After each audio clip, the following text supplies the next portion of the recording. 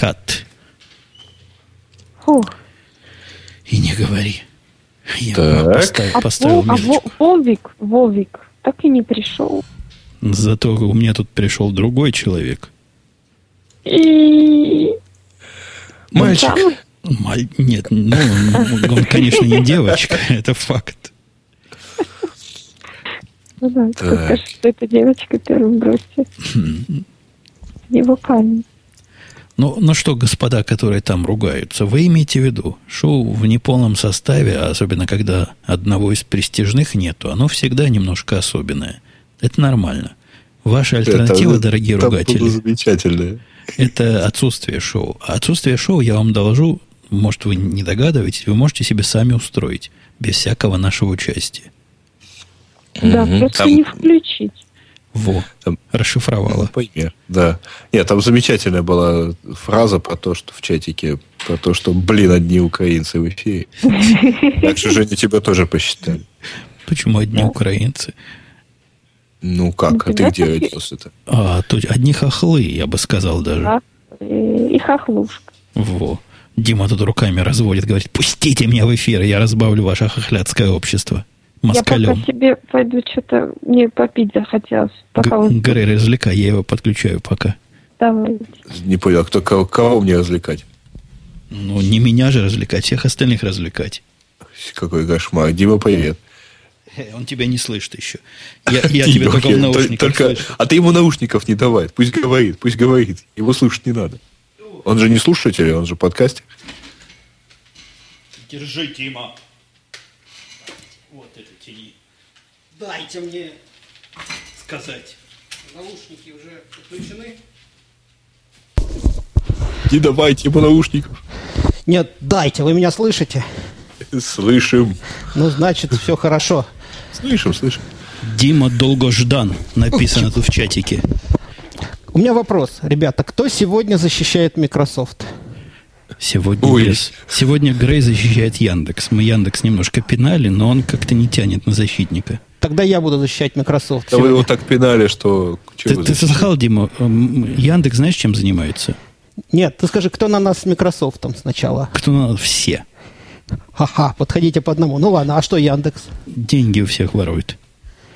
То есть сначала Google воровал деньги, а теперь Microsoft.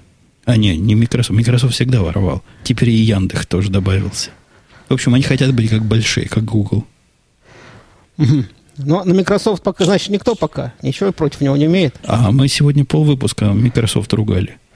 Говорили, что отстой подожди, суровый. когда мы его ругали? Как? А то, что и в Vista нельзя перейти на этот самый. Это мы его ругали? Что, мы его хвалили, по-своему? Да и, в общем, как-то это с должным смирением воспринимали этот факт. Ваши аргументы просто смешны и несерьезны. Наехать на Microsoft? Наезжаю. Давай. До вечера вот тут несколько дней назад получили мы новые ноутбуки. Ноутбуки такие достаточно для путешествий, как бы. Это HP ProBook 5310. Я его решил попробовать, потому что хочется заменить вот этот самый презентационный ноутбук, который с Вистой, на все-таки чуть более легкое и удобное.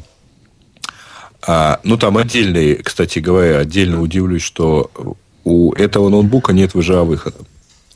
У него есть DisplayPort.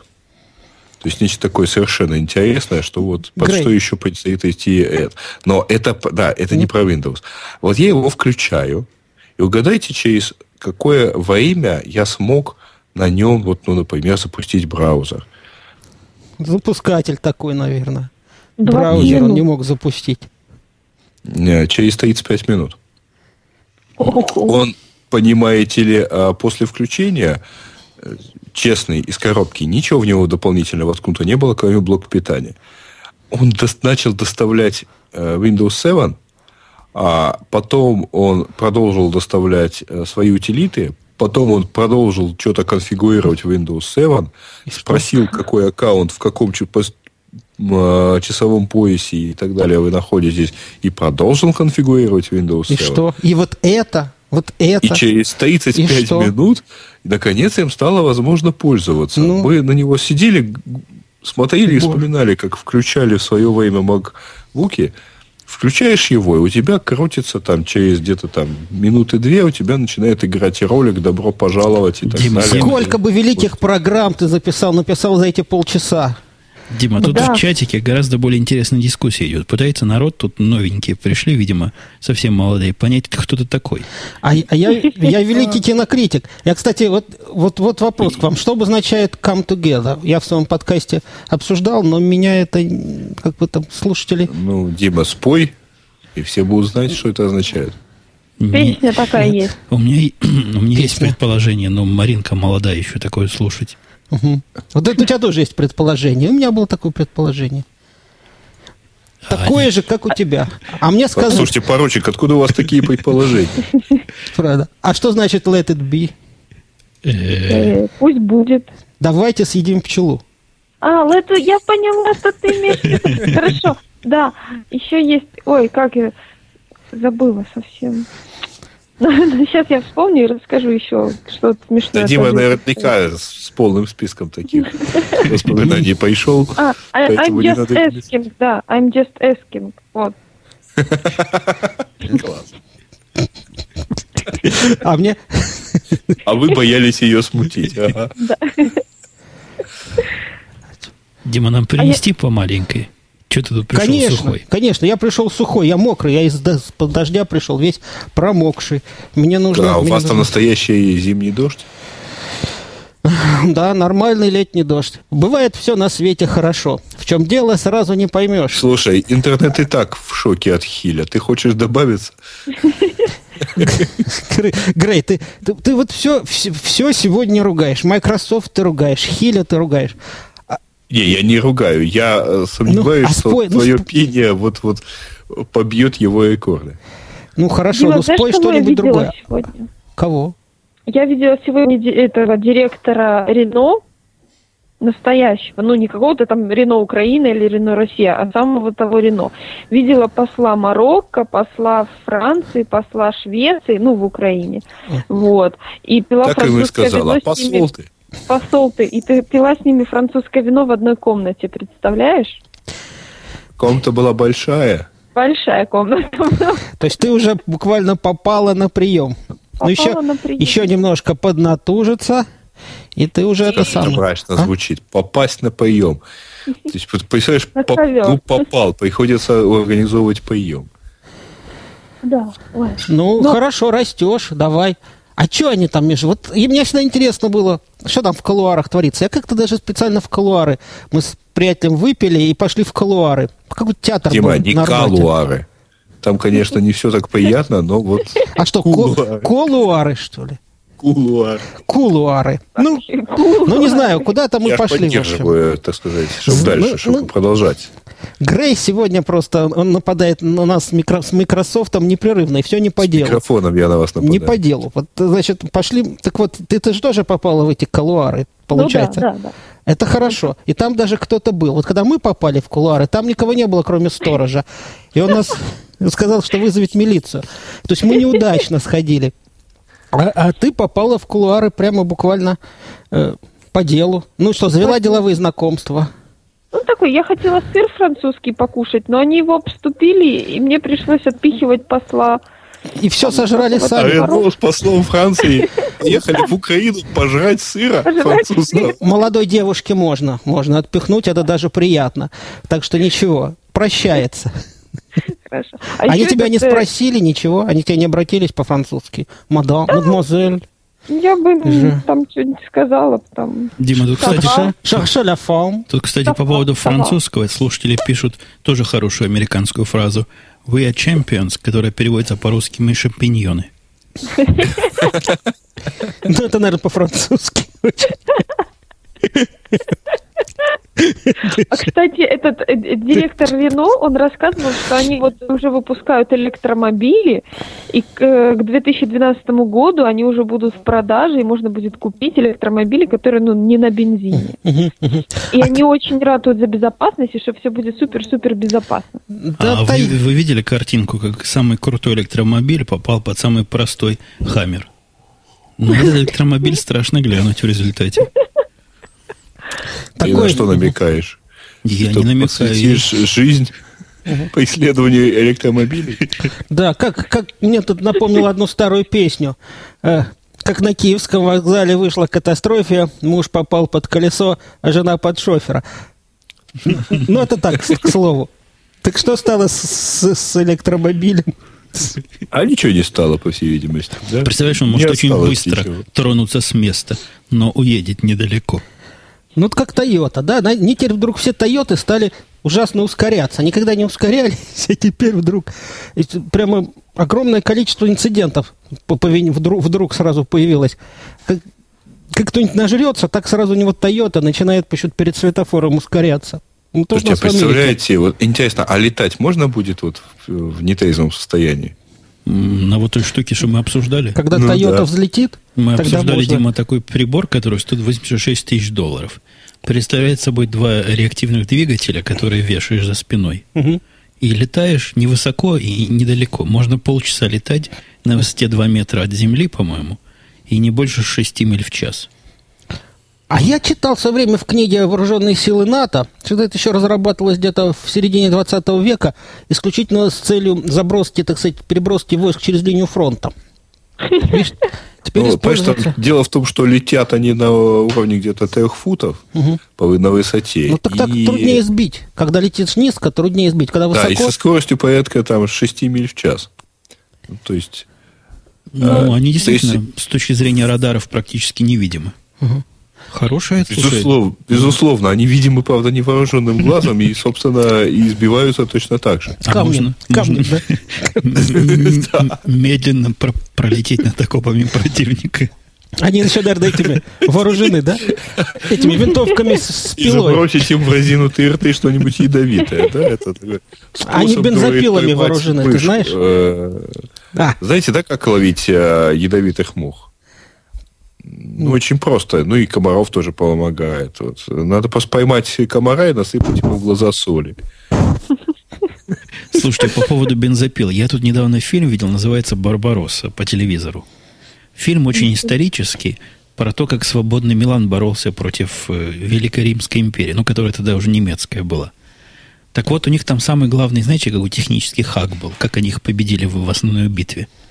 Они выставили против вот этой как бы римской армии, ну, которая в самом деле не римская, мужиков в телегах, а у мужиков косы были. И вот мужики резко из телег выскакивали, косы выставляли, и всю конницу нафиг порубали. Так что коса против телеги ничего не стоит. Знаете, что в игре Age of Empires, кстати, компании Microsoft, Дима, ты уже решил ее запускать. Было некоторое количество замечательных хаков, которые тебе там добавляли денег, добавляли всадников и так далее. А был замечательный хак, когда у тебя создавался юнит, спортивный автомобиль с пулеметами. Действие самой игры вообще-то происходит в средние века. Но мне это так понравилось. У меня такой эскадрон синих спортивных автомобильчиков. На каждом по 2 танковых или каких-то там, такого автомобиля Джеймса Бонда. Любой противник, естественно, этим хаком выносился на раз. Даже если я вообще больше ничего не делал. Даже с конницей. Но было очень прикольно. Подъезжаешь к средневековому замку, пуляешь в него минуту, и замок рушится. Вот у меня сейчас, извини, Умпутун спрашивает. Вот Твиттер. Let other find me by my email address радиотишный аккаунт. Разрешать им other find you? А ты ему спой. Let it be, let it be, let it be. Слушай, а мне что-то он не хочет такое спрашивать. Или это он меня спрашивал, а я ему сказал, не надо. Не, я ему каждый раз говорю, спроси меня позже, и он меня все время спрашивает. Постоянно спрашивает. А что? Ну так соглашайся. Так а там же имейл Умпутуна. Я же не могу согласиться на имейл Умпутуна. У девушки поведение по умолчанию должен быть, ответ по умолчанию должен быть «да». Или нет, этот не может быть. Ты ему скажешь, может быть. Тут ответ есть good to go или ask me later. Вот ask me later. Идеальный вопрос. Означает может быть. Нет, ask me later, она ему и отвечает все это время. А он меня все время спрашивает. Так вот ты знаешь, ask me later, значит да. Ну ладно, не важно. Странно. Я хожу, и нифига не понимаю, почему он меня не это. Меня все время Не спрашивают. спрашивают. Ну ладно. А где Бобук? Вы Давно сами не бы слышал. хотели знать. Но нет Бобук в Бобука. прогуле сегодня. Позор. Может, у него личная жизнь теперь? Ну, может, он, говорят, завязал записывать подкаст про секс. Может, теперь личная жизнь началась. Теперь решил сексом Там было заняться. скучное где-то представление о том, что, видимо, они наконец наговорились, переспали и разошлись. Почему? Наоборот, договорились и наконец переспали. И больше говорить не о чем. Ну, а что говорить-то теперь? Уже теперь делом надо заниматься. Цель подкаста достигнута. Вот, а что, по-моему, хорошая, интересная тема. Вот, кстати, может, кто о Васе что знает, он тоже этим увлекался. Чем этим? Подкасты записывал. Ага. Вот. Помогло ли ему это в личной жизни, ты хочешь сказать? Ну да. Ну, я не знаю. Это Маринка, специалист, она по подконам ездит, все сплетни знает. Помогло ли это ему в личной А жизни? что там, будет подкон, что ли? Будет? А вроде сейчас проходит или пройдет? Нет, 19-го. Я балдею, их там поет бесплатно. Приезжай, Да, только приедь на подкон. Это прямо... Какие бесплатно? Какие бесплатно? У вас не поет бесплатно? Бесплатно никто никого не поет. Так в России водка бесплатная, что ты? Ой, Это только если тебе ее вручил медведь в ушанке на Красной площади. Слышишь, Грей? У нас сейчас дороже водка, чем в России или нет?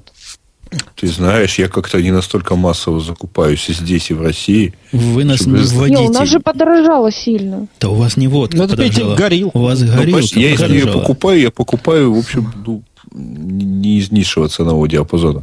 А она в любом случае, она, там, мягко говоря, дорогая. Забравировал своими У него там водка Смирнов. Кстати, я покупаю российскую. И последний раз, когда покупал, это была российская. Путин. Ну, а сегодня зеленая что ты марка. пил? Как ты готовился к подкасту? Пил ли ты сегодня водку Путинка? Нет, не пил. Я сегодня водку Путинка. Я сегодня купил этот, как он называется. Как Купил спрашивает пиво разливное и попил его. Как спрашивает мой начальник, how so? Это его любимый вопрос. Это точно вопрос или Нет, это утверждение? вопрос. How so? Вопросительный знак. Холосо. Надо отвечать not very how. Ну, мы не будем переходить на английский, да, а то нас не поймут. А я сегодня что-то сказал по-английски уже однажды. Вот второй раз Да. сказал.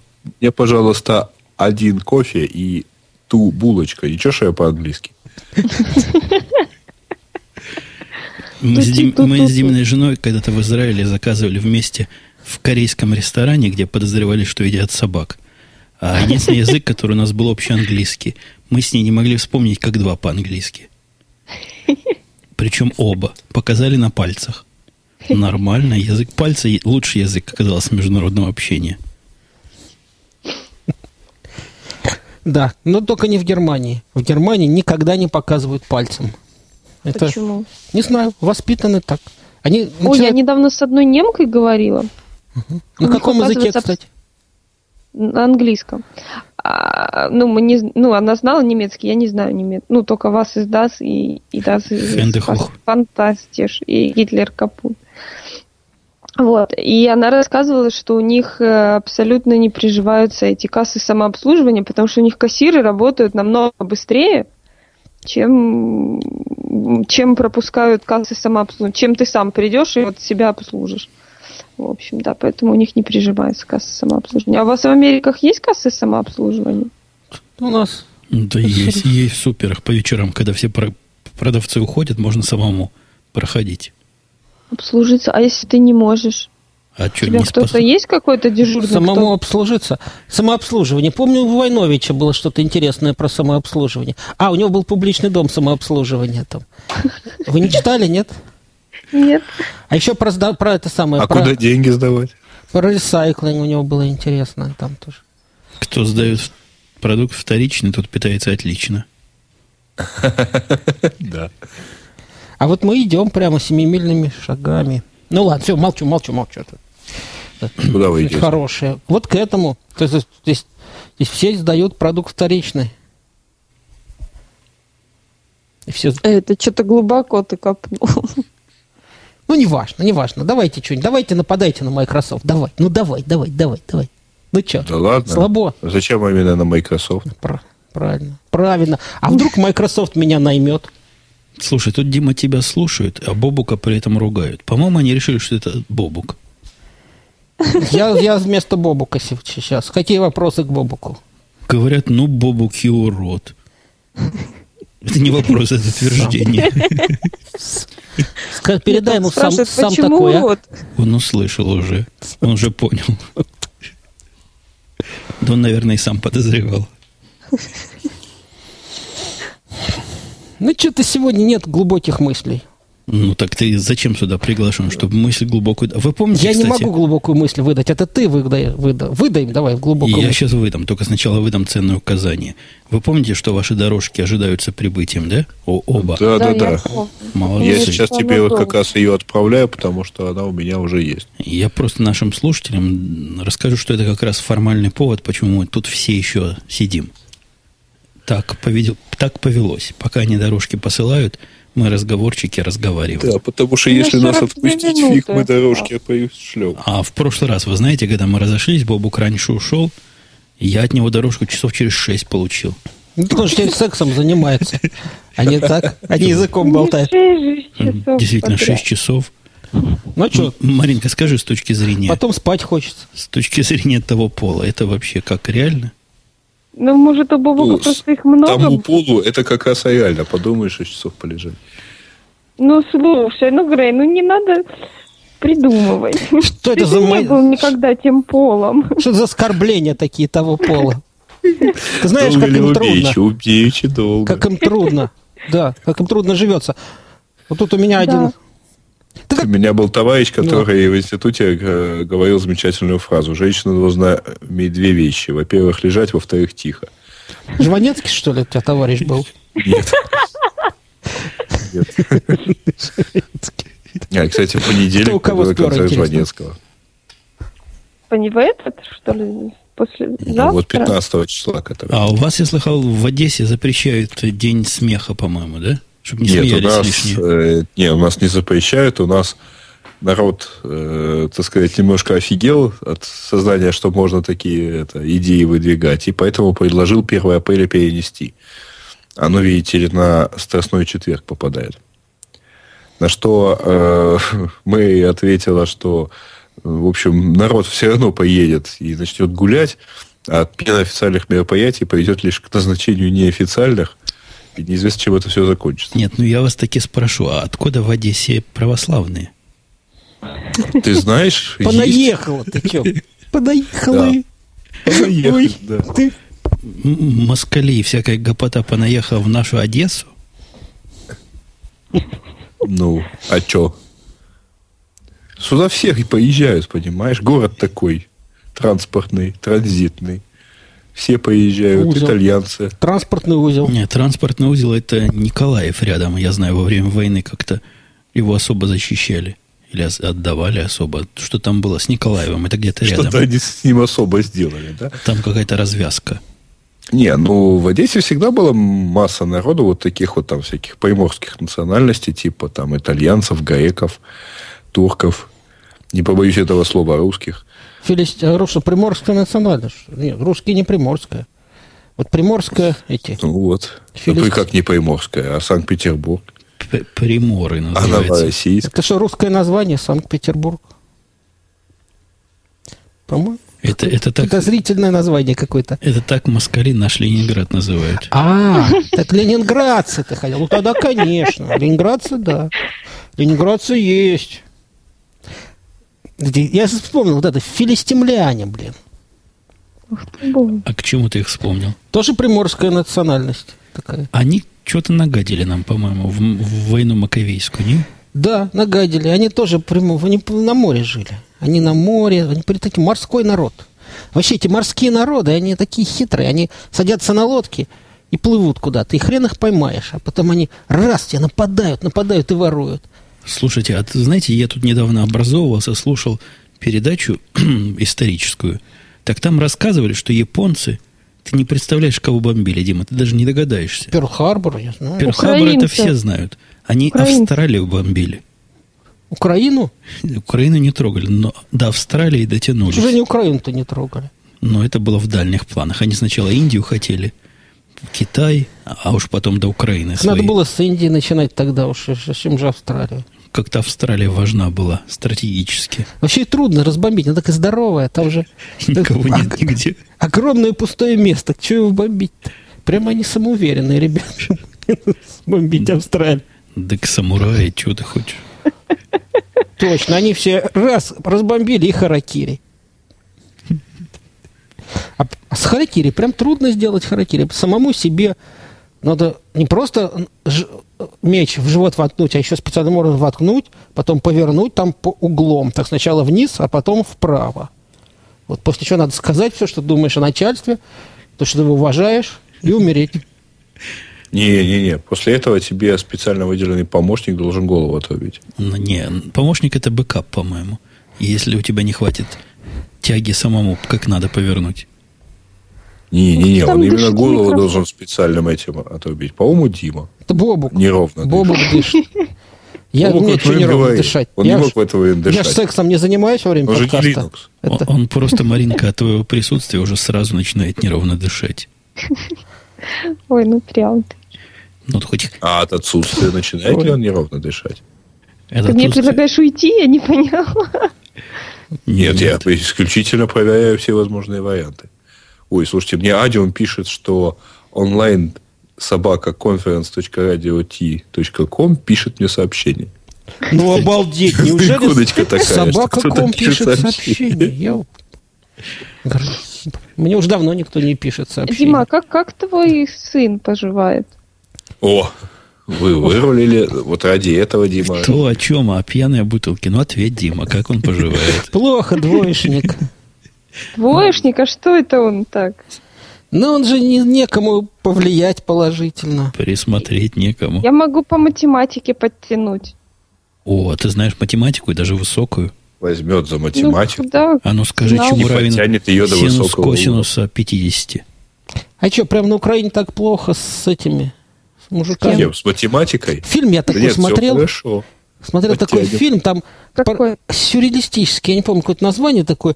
Какая-то тетка, вот она, у нее прям героиня одна сказала, что за страна, потрахаться не с кем. Это я ни к чему, а к тому, что я говорю, что неужели так прям плохо на Украине жить?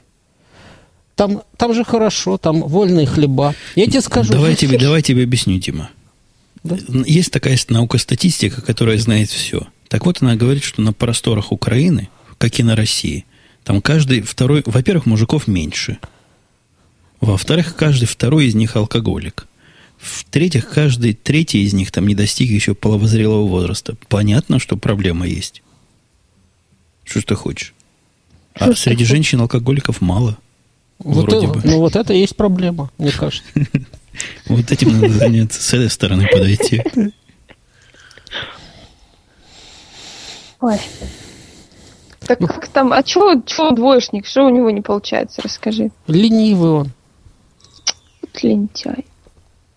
А вот мне интересно, это просто поумирали, когда Вторая мировая была, поумирали все мужики нормальные, а бабы нормальных воспитать не смогли. Ну вы же вроде нормальные все.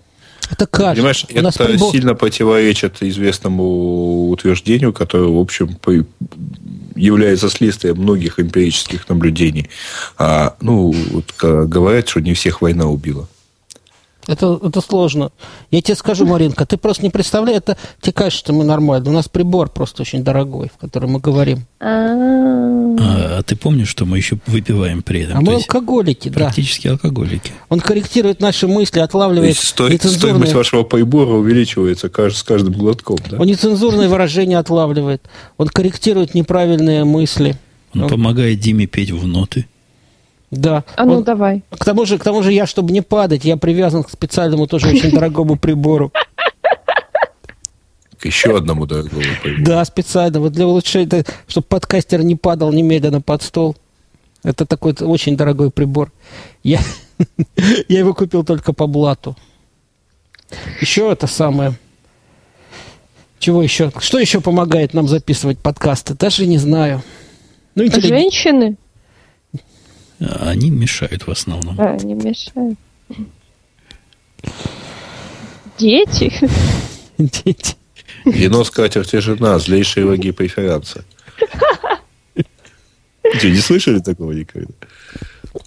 Ну, вино, потому что думать начинаешь хуже. Скатерть, потому что карты цепляются, но жена, потому что пилит все время. Ой, мне 29 минут осталось. Что-то мне с этим дропбоксом все плохо как-то последние 2 раза. После этого, Дима, у нее зальется. А у нас уже налилось. У меня уже 2 раза налилось, ты не приходишь за добавкой до сих пор. Так я иду. Так ты думал, что больше не наливают? Вы что, в разных комнатах сидите, что ли? Ну, мы на приличном расстоянии сидим. Приходи ко мне.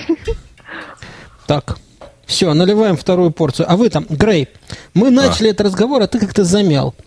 Мы тебя спросили, что ты сегодня пил? Конкретно. Я же сказал, пиво. Пиво. Пиво, какое? пиво. И вот выпив пиво, он пытается теперь нападать на Microsoft. Это смешно просто. С такими умищами разговаривать пытается. Да, пива недостаточно для этого. То есть мне для храбрости еще спирта надо было? Да, крушуется, бывает светлое. Бывает вообще разное. Темное еще, да? И светлое. У них, кстати говоря, у чехов не темное, а черное пиво. Вот это вот то, что мы привыкли называть темным, это черное. А ты знаешь, то, что мы привыкли называть сейчас уродина, это у них, значит, красавица. Это у немцев. У чехов? Подожди, журнал урода. Это вообще у финнов был. Немецкий журнал урода. Тогда было бы Das урода или Das уродас. Der урода. Да. Их бин уродас. А, кстати, тут написала, вот тут эта дискуссия идет. Маринка поделилась всем твиттером, что она чистит зубы во время подкаста. Какие моет зубы? шею и красит ногти. Маникюр. Ну, это я от себя добавил, чтобы понятнее было. И вообще она сидит голая в ванне. А ну, булькни чем-нибудь. А давайте камеру тоже поставим туда. Это бобуковская идея. А может, он как раз сейчас и ставит, поэтому его нет. Судя по всему, она у него уже упала, причем прямо на голову. Раз он до сих пор не вышел на связь. Я думаю, он где-то тыняется. Нет, шляется. Во. Выштается. Вештается. Это по-вашему, да? Это по-нашему, да. Как она правильно говорит по-украински? Я так никогда не умел. А шо? А шо? А шо таке? Плохо учился в школе. Что, украинскую литературу как учить? Учить по... Вчив. Не вчив українську літературу. Да, не вчив українську літературу, мать твою? Прогуливал.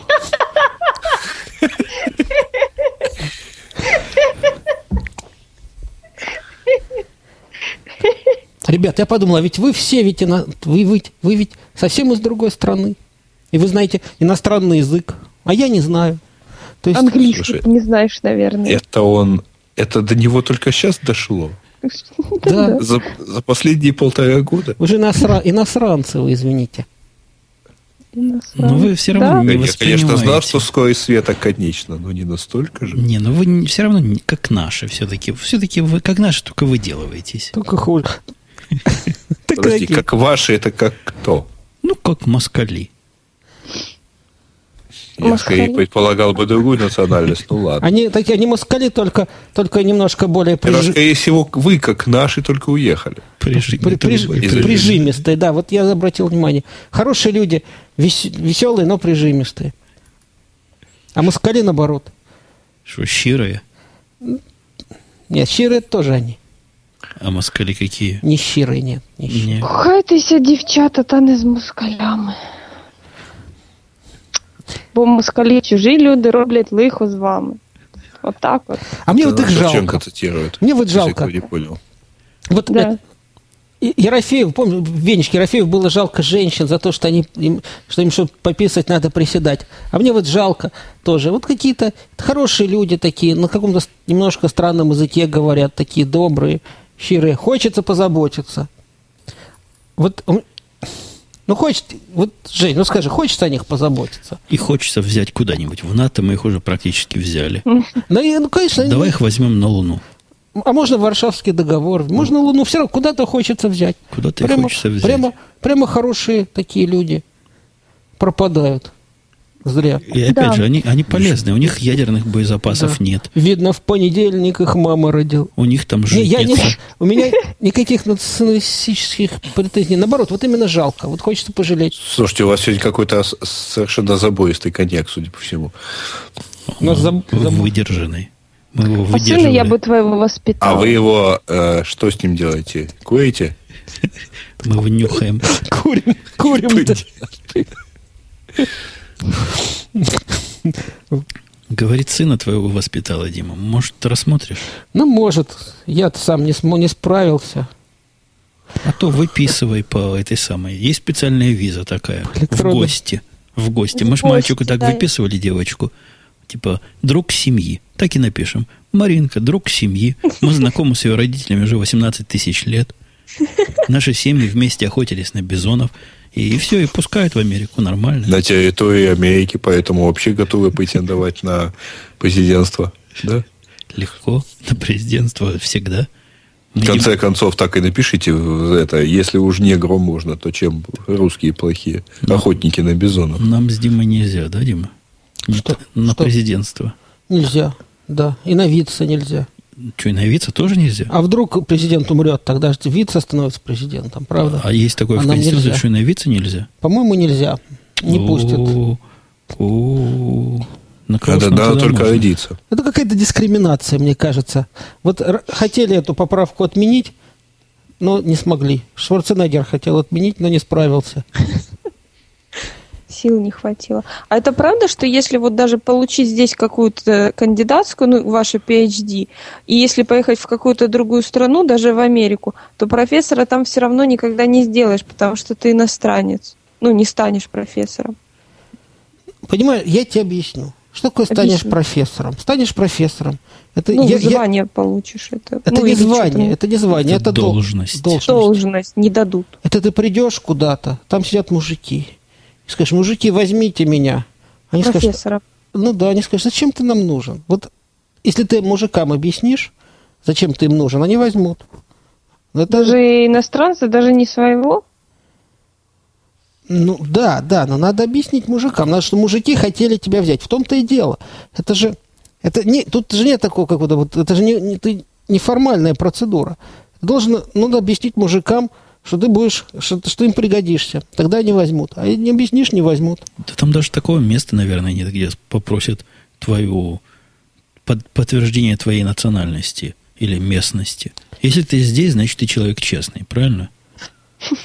Если уж ты пришел на профессора устраиваться, то кто тебе будет спрашивать паспорт? Нет. Как спросят паспорт, 3 рекомендации. Это все спросят, не волнуйся. Но кроме... От других профессоров? Естественно, от других. Членов партии, конечно. Членов партии. С 1917 года. Да. Грей, если ты задаешь вопрос, так ты ждешь, что мне ответят, или ты сам на него уже отвечаешь? А его за это и ругают. Задает вопрос, тут же смеется над ответом, не дослушавший его и половину. Среди вас всех я единственный человек, который пытался стать профессором. Так послушай хотя бы, блин. Что умный человек, говорит им, твою мать. Но у тебя получилось? Нет. То есть ты хочешь нам рассказать, как не надо становиться профессором, без тебя не получилось? Ну хорошо, тогда ты нам расскажи. Ну хорошо, ладно, у меня не получилось, значит, я не знаю. Ты знаешь, да? Я же не пробовал. Ну, значит, знаешь. А ты там, а где ты защищался на кандидатскую? Ой, где я только не защищался. Вот. Я и в России защищался, и в Израиле защищался. Вот. В Америке? В Америке не удалось. Побили.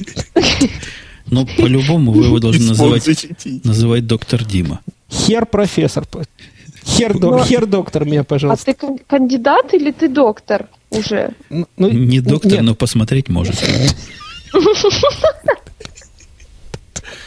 Да, вечер перестает быть томным.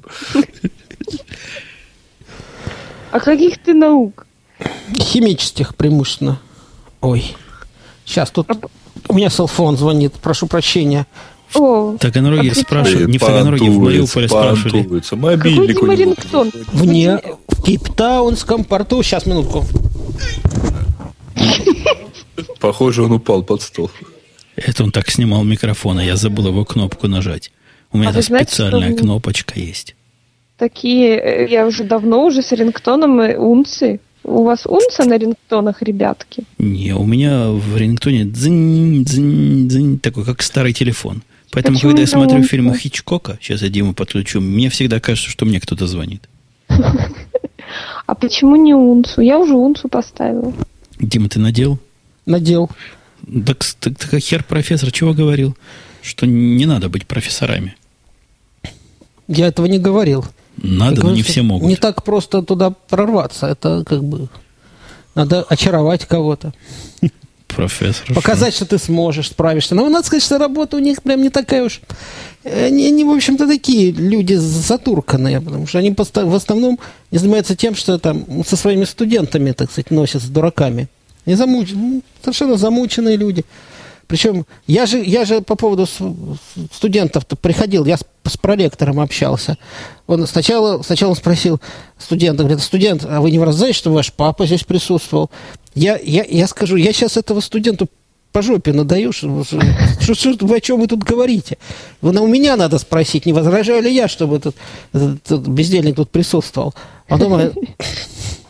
Короче. Но он хоть не возражал, другой бы послал папу. Выйди, папа, сказал бы. Ну, он бы, конечно, мог послать папу. Да, папа, поскольку папа оплачивает все его безделье, то он посовестился. Я бы у него машину отнял вообще после этого. У меня это тоже первый дискуссионный довод. А надо было отнять. Кстати, я думаю, что надо. Зря вообще ему машину дал. Прямо. Машина портит молодежь. Ты видишь, у Маринки нет, и она какая хорошая. Конечно. Я такая хорошая, да. Но хочет.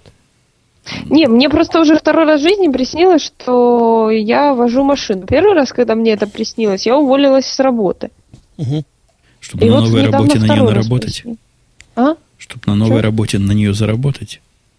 Например, да. Или захотеть больше зарплату и представлять. Не знаю, в общем, мне приснилось, что я вожу машину второй раз. Второй раз приснилось. И я вот жду, что же это означает. Вот мне тоже всегда, очень часто в детстве снилось, что я падаю в лифте. И я никак не могу понять, что же это означает. Ой, слушайте, наверное, то, что ты на машине ездишь. По поводу машины. У нас совершенно таинственный, не таинственный, а страннейший эффект произошел в БУЗе, который вы все не читаете. Я открыл дискуссию по поводу автоматической трансмиссии. Коробки передач, да. Там Бобук высказался где-то, говорит: научите меня водить машину. Ну, представляешь, Дима, человек, который водит мотоцикл уже 500 миллионов лет, не надо ему машину учиться водить. Сел и поехал, правильно? Нет, я вот тоже на велосипеде ездил, а когда на машину пересел, надо было чему-то... Мне кажется, который ездит со скоростью сравнимой и вообще правила знает, и понимает, как оно там все устроено, может почти сам поехать. Мне тут сразу умники сказали: это у вас в тупых Америках 2 педали. Я сказал, там всего 2 кнопки. А у нас-то в Палестинах целых 3 педали. Народ... Там такой довод есть, который меня до сих пор ставит в остолбенение. Знаешь, чего они говорят? Угу. Они говорят, с 3 педалями ты машину чувствуешь до самого всего. А с 2 не чувствуешь ни до чего. Чего они там чувствуют? Ты знаешь, это вот лишняя педаль посередине, мне тоже кажется, некоторых, так сказать, у них тут какие-то непростые ассоциации. Вот это вот чувствуешь до самой глубины, я тоже слышал этот аргумент, но он связан вот именно... 3 педали означает нечетное число, правильно? Мужчина нечетный, у него как бы 3 ноги. Вот эта вот педаль посередине, с помощью которой они чувствуют машину до самой глубины, вот мне кажется... Надо покопать в этом направлении. Нечетно чего-то тоже, да? Нечетное в хромосомах, да, и болтается что-то нечетное. Вот этим нечетным нужно ее почувствовать до самой глубины. На самом деле это, так сказать, это типичный аргумент людей, которые, мне кажется, сами машину не водят. Но теоретически подкованы. Либо водят, либо просто не хватает денег на автоматическую трансмиссию. Я тоже, когда водил машину с ручной коробкой, потому что мне не хватало денег ни на японскую, ни на автоматическую трансмиссию, я аргументировал тем, что только ты можешь почувствовать машину только тогда, когда ты постоянно переключаешь передачи. И все люди, у которых не хватало денег на автоматическую трансмиссию, они тоже так говорили. А теперь ничего. Ты знаешь, говорят, что она быстрее, ручная коробка. Она, конечно, быстрее, но увеличение, скажем, объема мотора приводит к тому же результату. Я тоже понимаю, что приятно сделать что-то своими руками. Вот когда ты делаешь что-то своими руками, ты этим гордишься. Вот ты, например, что-нибудь своими руками, да, не знаю, своими руками что-то сделал, да, ты своими руками это сделал, ты настоящий мужик. А если, мне все время что-то звонит по телефону. Ведь правда там пишут, что в раскачку там особо, если там надо из снега со льдом выезжать, то фиг выйдешь с автоматической. Выйдешь прекрасно. Только надо не забывать, во-первых, обувать зимнюю резину. Вот. Это во-первых. Во-вторых, большинство современных машин с автоматической коробкой передач оборудованы, например, противопробуксовочными системами, которые просто автоматически там чуть-чуть блокируют проскальзывающее колесо. Вот. То есть это вот просто... как в раскачку, когда надо выехать. В раскачку делаешь, и тем самым как-то выезжаешь, когда застрял.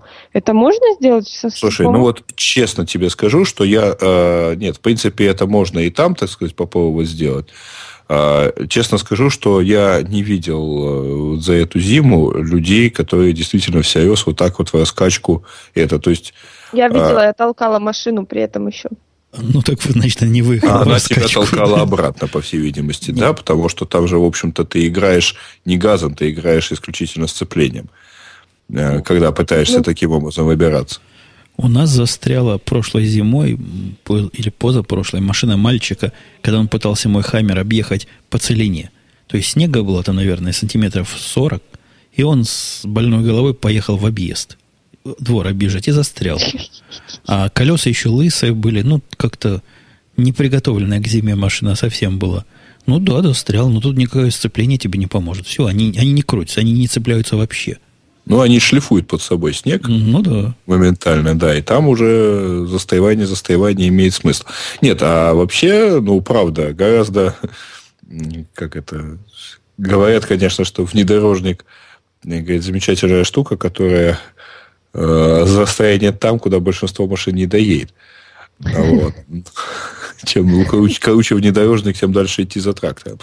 Но в действительности банальная покупка... Я ездил по снегу, выезжал из полуметрового заснеженного снега.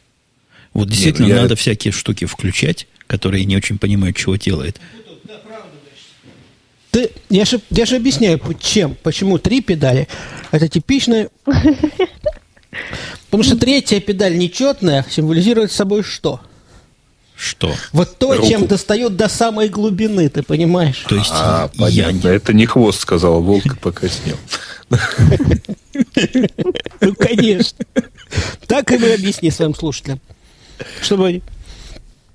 Что, этот анекдот не слышали? Мы понимаем всю их подноготную и подсознательную. Нет, и педали это нечеловеческие. А какая посередине тогда педаль? Посередине та же, что и у тебя. Да, самое главное. Слева педаль есть. Но не такая, как у нас с тобой, а другая. Угу. Они ведь не в курсе, что у нас тоже слева педаль есть. А что такое полуавтоматическое? Подожди, а у тебя, дай угадаю, у тебя педаль стояночного тормоза? Конечно. А вот этот рычаг, этот замечательный рычаг, который надо все время дергать. Что-то в этом есть. Мне понравилось, как у Умпутуна тоже в комментариях там кто-то написал, что круто с автоматом, потому что той рукой свободной, которая уже не дергает рычаг, можно руку на коленку жене положить. И не только жене. Лучше ее все-таки на руль положить. А ты что? Нет. А руль 2 руками держишь? Извращенец какой-то. Ты можешь ее положить, если машина небольшая, ее можно положить на коленку любого пассажира, в принципе. Если рука длинная. Или высунуть, показывая сигнал поворота с другой стороны, да? А какой сигнал поворота? Средний палец в левое окно, это поворот налево. Это типа я еду по идурке, да? Средний палец это уступи дорогу, называется. А что такое полуавтоматическое? Это есть и педали, и коробка, или что? Тебе не надо нажимать сцепление, но надо переключать передачи обычно. То есть педалей нет, но есть рычажок. Это отстой. Да. А что это отстой? Педали же нет. Так рычаг же есть. Но ты не почувствуешь машину до самой глубины, понимаешь? Да. Нечем. Я же девушка, мне как бы... Правильно, а тебе это и не надо. Нечем. А тебе и не надо. Зачем? Да. Тебе нужен автомат. Ни одна девушка не высказала в этом Калашникова. топике, кстати. И что удивительно, у нас была, Дима, акция собирать пожертвования на радио Ти. Ни одна девушка не послала ни копейки. Одни мужики унылые. Так они мужиков разводят, чтобы они посылали. Так бы разводили бы девушек, если бы они посылали. Девушки ничего не... Девушки, наоборот, деньги получают. Девушкам надо платить. Не, а потом они ходят и рассказывают, что они пожертвовали там в радио Ти. Чем они пожертвовали радио Ти? Ради радио Ти. Да, ради... Раскрутили мужика на деньги, чтобы он пожертвовал в радио Ти. Вот, пожертвовали раскручиванием. Конечно. А чем девушку может пожертвовать радио Ти? Я знаю чем. Самым сокровенным. Да. Раскрутить. На что девушку можно раскрутить ради радио Ти? Ну, на фотографию. На фотографию. На фотографию. Ради радио Ти. Да. А надо как-то акцию устроить, там, чтобы на 23 февраля там девушки жертвовали радио Ти. На 8 марта, мальчики, да, глупо. А чем бы они жертвовали радио Ти? Пожертвования делали. Чем бы пирожки, там, что там еще? Пирожками пожертвовали. То есть не все бы съели сами. Прислать тебе, там, Умпутуну, Грею и Бобуку пирожки. Грею и Бобуку не надо. Они там и так едят пирожки. Это мы тут... тогда вам пирожки. Мы тут без пирожков мучаемся. У меня там на первом этаже, Дима, пирожков. По-моему, с вишней уже все сожрали, а с яблоками еще остались. Неужели девушки прислали? Сделали. И прислали. Ты практически местный. А мне никто не шлет пирожков. Тяжело тебе. Не пирожков. Вот буду я твоей, кем там, невесткой. Будешь я твоей, да. Марин, будь моей. Невестка, я тебе знаешь, сколько пирогов печь буду? Бери ее, Дима, явно хозяйская девушка. Я бы взял на хозяйство, но как-то у меня уже место занято. А что, они уже все сильно серьезно? Ты такая же, жена не стена, пододвинуть можно. Жена у вас ребенок еще. Я про мальчика. Я про мальчика и говорю. Пододвинем. Уже жена? Нет, еще. Но, надеюсь... нет, короче. Пододвинуть-то можно. Надо живую, реальную конкуренцию устроить. Да, там страшно. То есть в конкуренции самая сила. Понимаешь? Тут нападешь на Диминого мальчика без конкуренции. Понятно, пройдет все как по маслу. Но от этого ж не улучшится рынок. И генофонд останется, как был. Да. Я так понимаю, что скоро Чикаго увидит битву итальянской и украинской мафии за представителей еврейской мафии, да? Вы придете с борщом или с салом наперевес. И от борща и погибнем, ага. А они со своими пельменями, которые называют равиоли. Они, конечно, проиграют. Да по-любому. Они ж водку-то не принесут. Не. Слушайте, а есть какая-то, вот как у вас горилка, у нас водка, у французов коньяк, а что у итальянцев-то?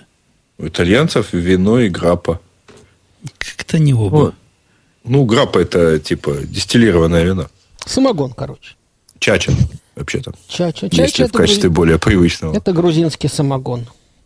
Дистиллированное вино гонится не с зерна, а из винограда.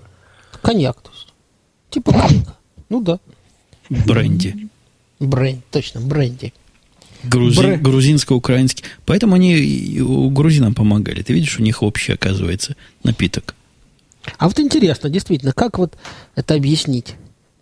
Это как объяснить? Что это? Что? А вот НАТО. Чем объединено НАТО тогда? Коньяком получается? Или виски? Вином. Сухим? Да. Красным? Это уж на вкус. Грей, точно. Слушай, поэтому оно и Понял. спланировано на 14 дней сопротивления российской угрозе. А финны не член НАТО? Не член, они водку пьют. Не член. А что же они не член Варшавского договора? Только по случайности. Как-то у них там не заладилось в свое время. Не захотели отдавать карельский перешеек добровольно.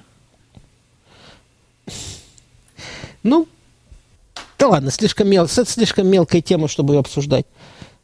Ну вот вопрос о том, действительно, если Варшавский договор объединялся водкой, а в НАТО чем получается? С красным вином? Ну, вообще подсказывает чего-то, что уиски.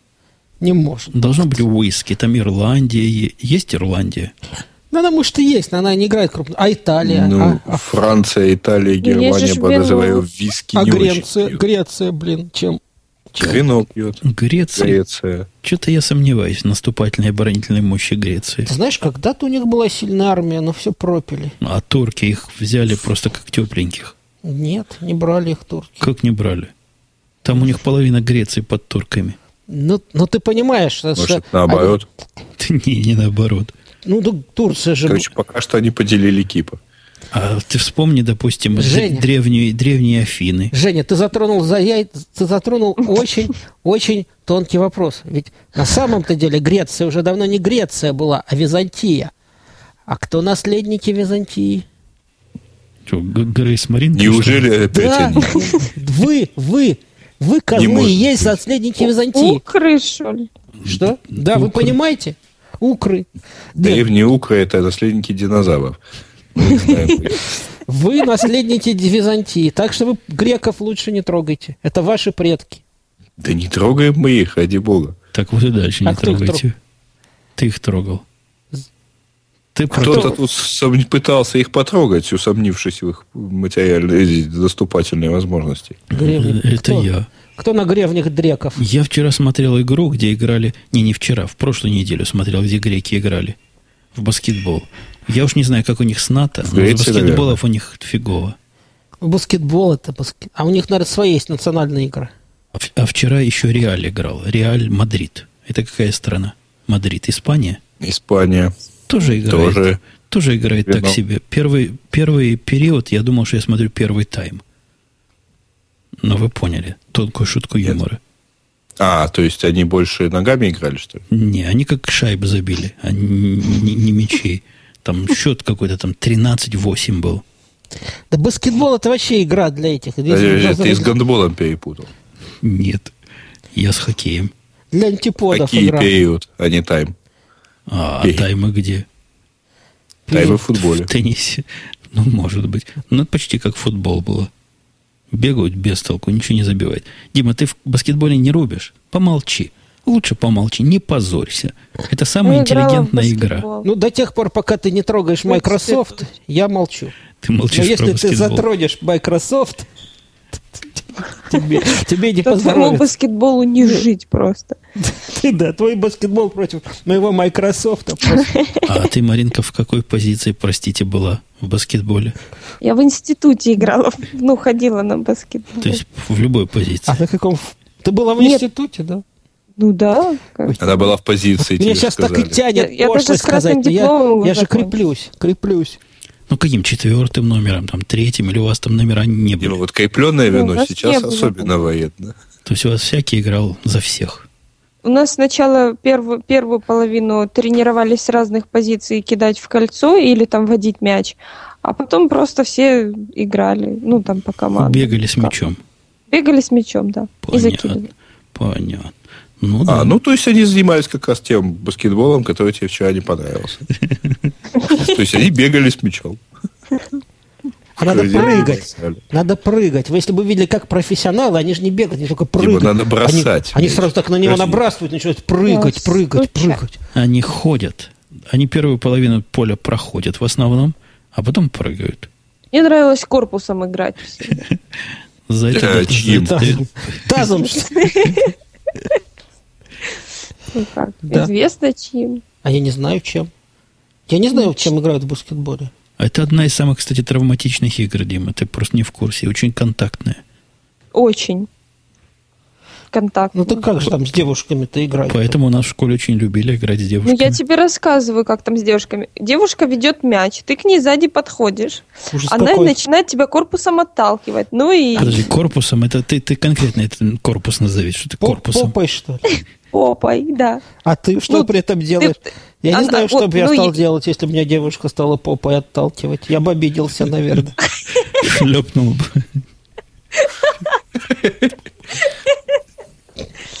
Нет, ну совсем глупые, они начинают сбоку подходить, но девушке же надо мяч защищать, и она совсем попой поворачивается. Ну, и опять попой начинает толкать. В общем, в итоге все равно начинает толкать. Как все это выглядит, да? Какое-то описание студенческого баскетбола. Ой. Потом я пошла в настольный теннис играть. Вот это безопаснее. И правильно сделала. А то руки распускают эти. Гад. А я, кстати, слышал рассказ одного какого-то чемпиона мира по фигурному катанию. Его спросили, почему все вот эти самые, все фигуристы женаты. Он говорит, ну как, говорит, ну там же постоянно хватаешь свою партнершу за разные места. Ну так же, просто так же не кончается. Не хочешь, а все равно схватишь. Потому что действительно они ее держат, извините, я не знаю, что они ее держат там. Честный так, извините, человек они после иногда этого обязан. И вообще в таких местах держат, что неприлично. Конечно. Я бы вообще отменил это фигурное катание. Ну, не отменяют пока. Нет, то есть они держат прилично, но малейшая, так сказать, ошибка, и ты уже держишь ее неприлично.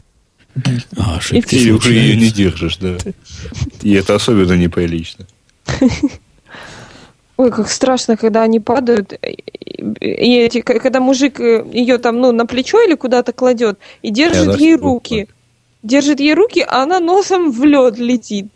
А он же руки держит, и она не может даже упереться, и так расквашивает себе все лицо. Вот это самое страшное. Да, я вот за что я люблю чемпионаты мира по фигурному катанию, эти расквашенные морды, это кровь на льду. О, да. Это будоражит во мне какие-то чувства. А когда они начинают вдвоем там синхронно вращаться, мне кажется, что она ему заедет коньком куда-то. И заедет куда-то, но он не покажет виду. Или что, когда, ну, в общем, когда там они касаются руками или чем-то там льда, мне кажется, что второй сейчас обязательно подъедет и переедет коньком еще. Ну, как-то, в общем, странный спорт. Страсти какие, рассказывайте, право же. Ну, дык. Право, парное катание, это ужасно. Это кровожадный спорт. Я уже давно, кстати, ссылочку кинула. А я ее уже вставил. Вижу, как твои волны раскрываются. Они сегодня необычно хорошо выглядят. Да, я заметила сама. Ты бы хотел на них, на этих волнах бы покачаться. Ой, чего-то я напился. Напился. Даже не знаю, чего конкретно. Посмотрим на Греевскую волну. Она наверняка разочаруется. Чего? Так у него же микрофон новый. Подожди, как же? Да. А что у нас за микрофон? Как, я же рассказывал. Ты отходил. Аудиотехника 3060. Новый микрофон. Можно подумать. В смысле? Не завидуй. Что значит подумать? Ну вот купил новый. Да. Конденсаторные микрофоны не наш путь. Ну, это наш путь, правда. А ваш путь приводит к избранию негра. Ну, тоже правда. Но у нас есть еще Рон Пол как альтернатива. Если вы знаете, а я хочу говорю. женщину. Хочу женщину выбрать. Ну, вот что есть, жена есть. Есть же Выбирай. тетка из этого самого. Из Канады. Так у тебя жена есть. Она ее не возьмут в президент. Она не тут родилась. Она у вас родилась. Может, вам президента нужно? Жену твою? Давай. О, тут кто-то нас хочет на паузу поставить. Кто? Легко. Кто может нас поставить на Мы паузу? сейчас просто на останов устроим, да? Останов. Что? Кстати, интересно, это знаете, что такое останов? А как по-украински будет ФСБ? Ладно, давай. Что ФСБ? останов? ФСБ. Останов — это слово «остановка», произнесенное советским радиолюбителем. Почему-то во всех магазинах, во всех инструкциях, там, например, для кассетных или прочих магнитофонах надо было произвести там полный останов магнитной ленты. Почему остановка нельзя было Вы сказать? мне лучше скажите, почему у вас терафлопы называют терафлопсами? Терафлипы. Точно равно поэтому же, почему в какой-то там газете я встречал слово «битлзы». Не, подожди, если кит у них, если кот у них называется кит, то терафлоп должен быть терафлип. Флип. А Битлз должны быть... Почему это так должно быть? Битлз. Мы люди свободные, хотим так сделаем, хотим не так. Ты посмотри, как он заговорил, а? Они уже свободные люди. Ты подумай, а? Ой, я тут замечательно это... Здесь они там и свободные. Ой, слушайте, роскошно. Я зашел тут на один сайт, и мне... Вот, смотрю на картинку, это вообще сайт провайдера WiMAX. Вот, смотрю на картинку, там изображена рука с кредиткой Visa. Угу. Вот. Ну, это типа нормально. А дальше идет вот полный, так сказать, разрыв этого. Если модем сообщает, что вы за зоной покрытия, проверьте состояние счета. Обалдеть. Почему нельзя сообщить, что у вас на счету денег нету, а? Чего надо сообщать? То есть, если вот здесь вот как это правильно сказать? Если вот здесь вот пятно, так это значит рыбу заворачивали, да? Проверьте, не заворачивали ли здесь рыбу. А вы знаете, как израильтянин расплачивается с проституткой? Проводит ей между грудями кредитной карточкой, говорит, на 3 платежа. Да, и расписывается. Вылазит чек. О, Господи! Что за натурализм? О, да, кошмар. Фу, вы такие пошляки, это ж с вами... Это мы? С вами так интересно, да? Такие поручик. Да. Поручик, вы имеете такой большой успех у женщин, как вам это удается? Дальше не буду. А что-то там рисуют, какие-то рисуночки в чатике. Какие-то непонятные. Женские пупки. Женские пупки? Как исключительно. Новость дня, пишет Вован. Умпутун споил Дим. Ну разве что новость. Если как я имел коня, это была бы новость, да? Это был бы номер. Это был бы номер. Номер, а не новость. А есть еще чуть-чуть. Легко. По-моему, Приходи. чуть-чуть как раз и есть. У него еще бутылка есть, Пойду наверное. к Умпутуну, пусть нальет чуть-чуть. А то что ж, пришел и поститься тут у меня. Еще он поста-то до апреля, до 4-го. До поста еще далеко. До первой звезды. А какие Женя, у нас... а ты ему как, по тослинку переливаешь или как? Я ему по бутылке переливаю. Из микрофона брызжешь. Ну, сделай так, чтобы все услышали, как ты наливаешь. Кстати, уже налил. ведь твои слушатели не знают еще, что обозначает это самое. Кто? Пьяная оргия. Чьи слушатели не Радио Ти. знают? Радио Ти. Что она означает? Для чего? Для кармана? Для это не я, это Карл Юнг. Ну. Не буду. Не будешь. Не поймут. Что-то у меня уже Или началась поймут. эта самая 3-я стадия. Депрессия. Сначала это как это? Ну, в общем, такое возвышенное состояние, а потом депрессия уже. Так что я уже... все. Все. Нет, еще немножко есть, но уже все. Теперь я буду в депрессии. Теперь вам придется меня веселить. Давай. А до этого, понимаете ли, мы теперь исключительно грустим. Это она так канкан уныло танцует. Да. Это я веселю. Между прочим, правильно. Это кого хочешь, развеселит. Канкан по переписке, называть. понятно. Ну, можно еще там, не знаю, что там еще танцевать-то можно. Та-та-та-та-та-та-та-та-та-та-та. Тоже неплохо. Только хотел ламбаду предложить. Да, это ламбада. Ну, только страшненько. А еще что ты умеешь танцевать? Что-что? А еще что ты умеешь танцевать? Еще могу. Раз, два, три, раз, два, три. Ну, любую можно будет. Раз, два, три. Ну, вальс. Потом... Это старомодно. Ты всегда, Вась, под такую музыку танцевал. Пить нельзя было ничего. Что там еще? Я на танцы когда-то ходила. Наверное, Украинские, народные. ты, наверное, умеешь и на Дерибасовской открыла себе пивная станцевать. Это что, танец такой? Это, я думаю, танго. А точно танго. Ну надо же, как нас всех Умпутун опозорил. А мы и не забыли, что это танго. пожалуйста.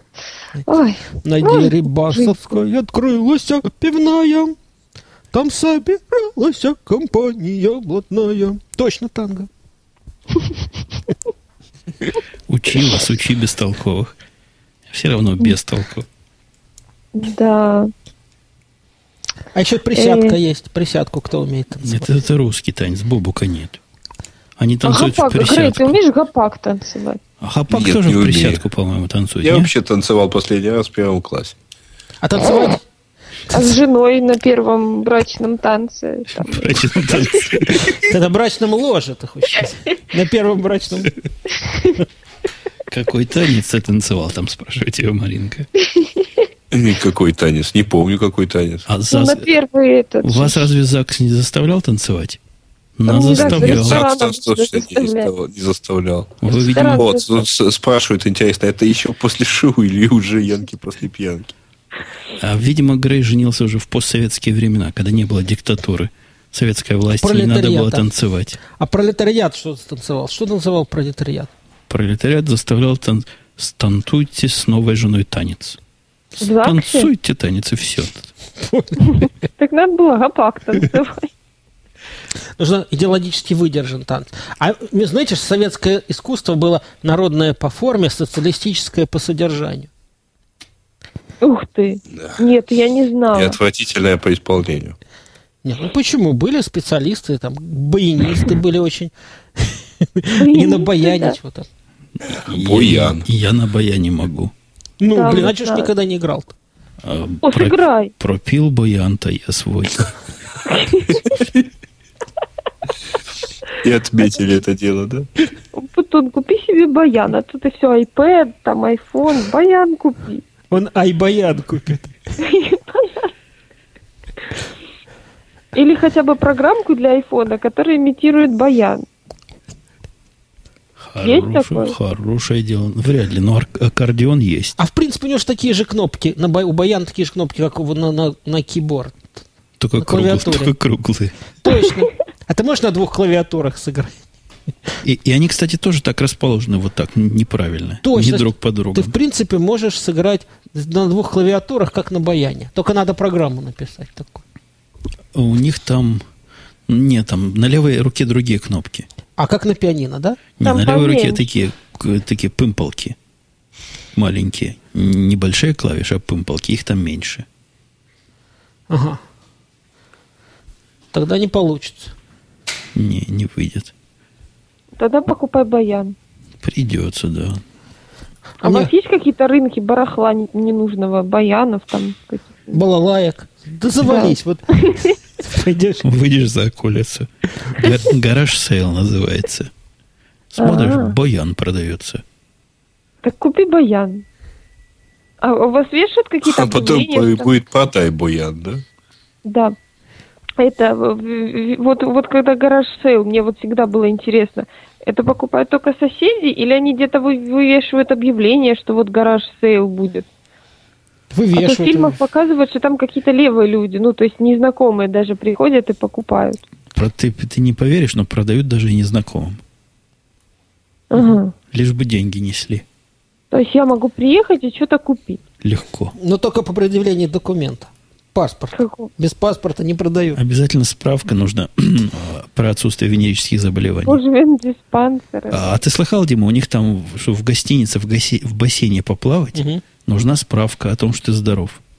Дерматолога. Ну, надо взять такую справку и носить всегда А с там собой. прямо на месте дают. За отдельные деньги. Да, ну что, смотри, прогресс. Ну, а нифига, что в гостинице? Зачем человеку жить в гостинице, если ты местный? Нет, купаться это в я про бассейне. про арподовскую конференцию. А что Я это там прочитал, что для того, чтобы в гостинице поплавать в бассейне, там у них бассейн есть в гостинице, надо справка. То ли от дерматолога, то ли от венеролога. То ли Так, от а вы что, Васи. едете или не едете? Ну, если Вася справку даст. Ну ладно, все, глупость, пошлость, глупость. А ты едешь? Ну, нам лететь, нам не доехать, не допрыгать. А вы на поезде? Чух-чух-чух-чух. Да я боюсь долго, боже, мне доехать. До поезда, до Арпода. А где у них в этом самом? Влюблено? Нет. Они в новое место перешли. Я его запомнить не могу. Со старым побили горшки как-то. Со старым там денег много. Правильно. Хочут много денег. И место мало там. А зачем вам место? Там танго танцевать? Зачем там вообще? Кан-кан. Я считаю, надо на природе. Надо на природе такие проводить. Это раньше называлось КСП. Съезжались люди, там напивались, пели песни, там трахались, прошу прощения, в палатках. Короче, веселились как могли. Это интеллигенция так развлекалась. Зачем? Я предлагаю теперь то же самое сделать с подкастами. То есть, в смысле, до подкастеров. Так оно так уже и происходит. Уже вот 3 сходки были. И вот как ты описываешь. Но раньше справок не просили. И бассейнов не было. Все делалось в лесу. Ну да, где справок не надо.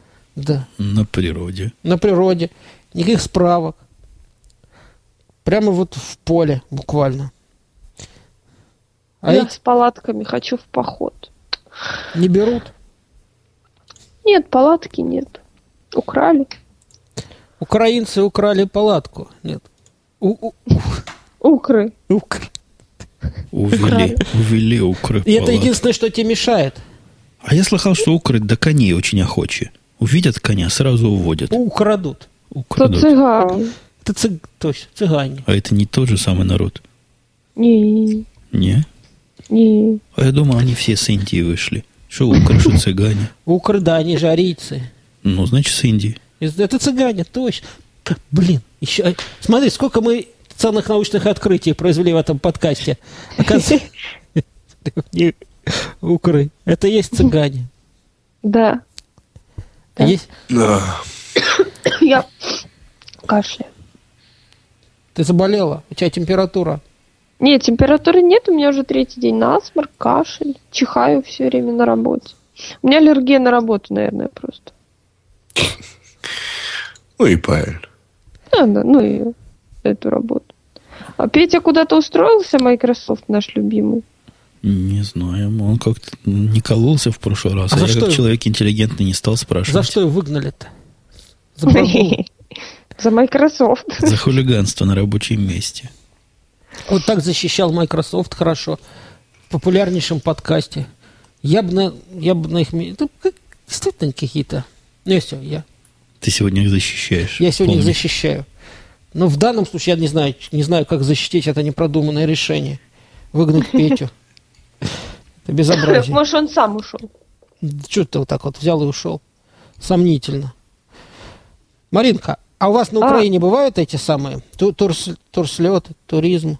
Конечно. Ага. У нас даже есть куда ходить.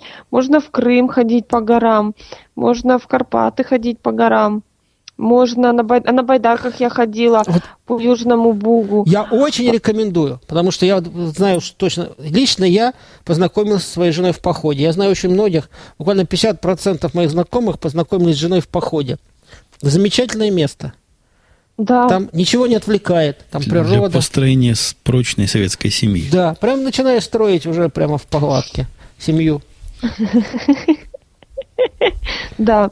Но на самом деле походы очень сближают. Конечно. Так что ж ты не ходишь? Так я хожу. Я же говорю, вот там на Кавказе была, потом на байдарках ходила. Хожу. Походы. И классно. Ой, прямо. А что так грустно всем стало сразу? Жалко, вот я говорю, жалко вас укров. Прямо укров ужасно жалко. Такие прямо неприкаянные. Да, девушки красивые, мужиков нет. А куда же все подевались? Да вон в Америку уехали. Но тут нет укров, я не видел еще ни одного. Ну как, там целый укров район маскируются. Есть, который борщ продает. Борщ? У вас есть такие? Есть район в Чикаго, где можно борща поесть в ресторане. то в ресторане. И там официантка прямо тряпкой перед мордой. Хрясь. Она же видит, что Москва. Это не перед всеми. Она, значит, туда стучишься, она оттуда выглядывает и смотрит на тебя так это самое. Испытывающий. Как будто... И говорит, чешо. Пароль хочет, пароль. А ты що кажеш? То я. Відчиняй. Кум прийшов. Неужели такая шея, да? И все такое. Точно. Так вот у них все и происходит. У укров. Укров, да. Ну, хрен знает. А я откуда знаю? Проснулся. Ну, же укр. Что значит проснулся? Ты же укр. Мы все. Ты же укр. Он мэукр. Он мы, а я же, да. А ты же. Ну ничего, слушайте, такое это и Жо. Не, ну ты меня удивляешь, что такие, на Украине буквально такие девушки, такие вот девушки. Да. И ты без парня ходишь. Что ж там так плохо? Это просто поразительно. Ну что, будем завязывать на сегодня? Я думаю, пора. Давайте. Давайте что-нибудь завяжем узлом. Ну, не у всех завяжется. Узел завяжется. Сейчас я найду кнопочку, как вас всех убрать. Это... Вот нашел. Да. Ты лучше ответь на вопрос, как это завязать, если оно не завязывается. Это лучше не завязывать, а то откроешь ящик Пандоры. Пандоры. Именно. С голубыми мужиками. С голубыми мужиками. Все. На этой оптимистической ноте мы с вами, дорогие слушатели... Я бы сказал, что она какая-то пессимистическая эта нота. Маринка расстроилась. У нас не завязывается. Вообще что-то... И мужики голубые. То вот на этой оптимистической ноте... Можно я прорекламирую свой подкаст? Давай. Приходите в Янки после пьянки, там все очень весело кончается. Не то, что у них тут. И вообще жаль, что тут в чате жалуются, что почему-то весь эфир молчит Лавале. Эй, Бобу. А может быть, они как раз занимаются в это время любовью? Так долго. Мы в эфире 3 часа 20 минут. Да ты Бобука видел? Здоров. Ну ладно, все. Пока. Да, все, всем пока. Пока. Так, я отключил. Сейчас, подожди, Дима, не говори гадости. Прослушали, я сейчас эфирчик отключу. И ты меня отключишь тоже. Все, и тебя отключил.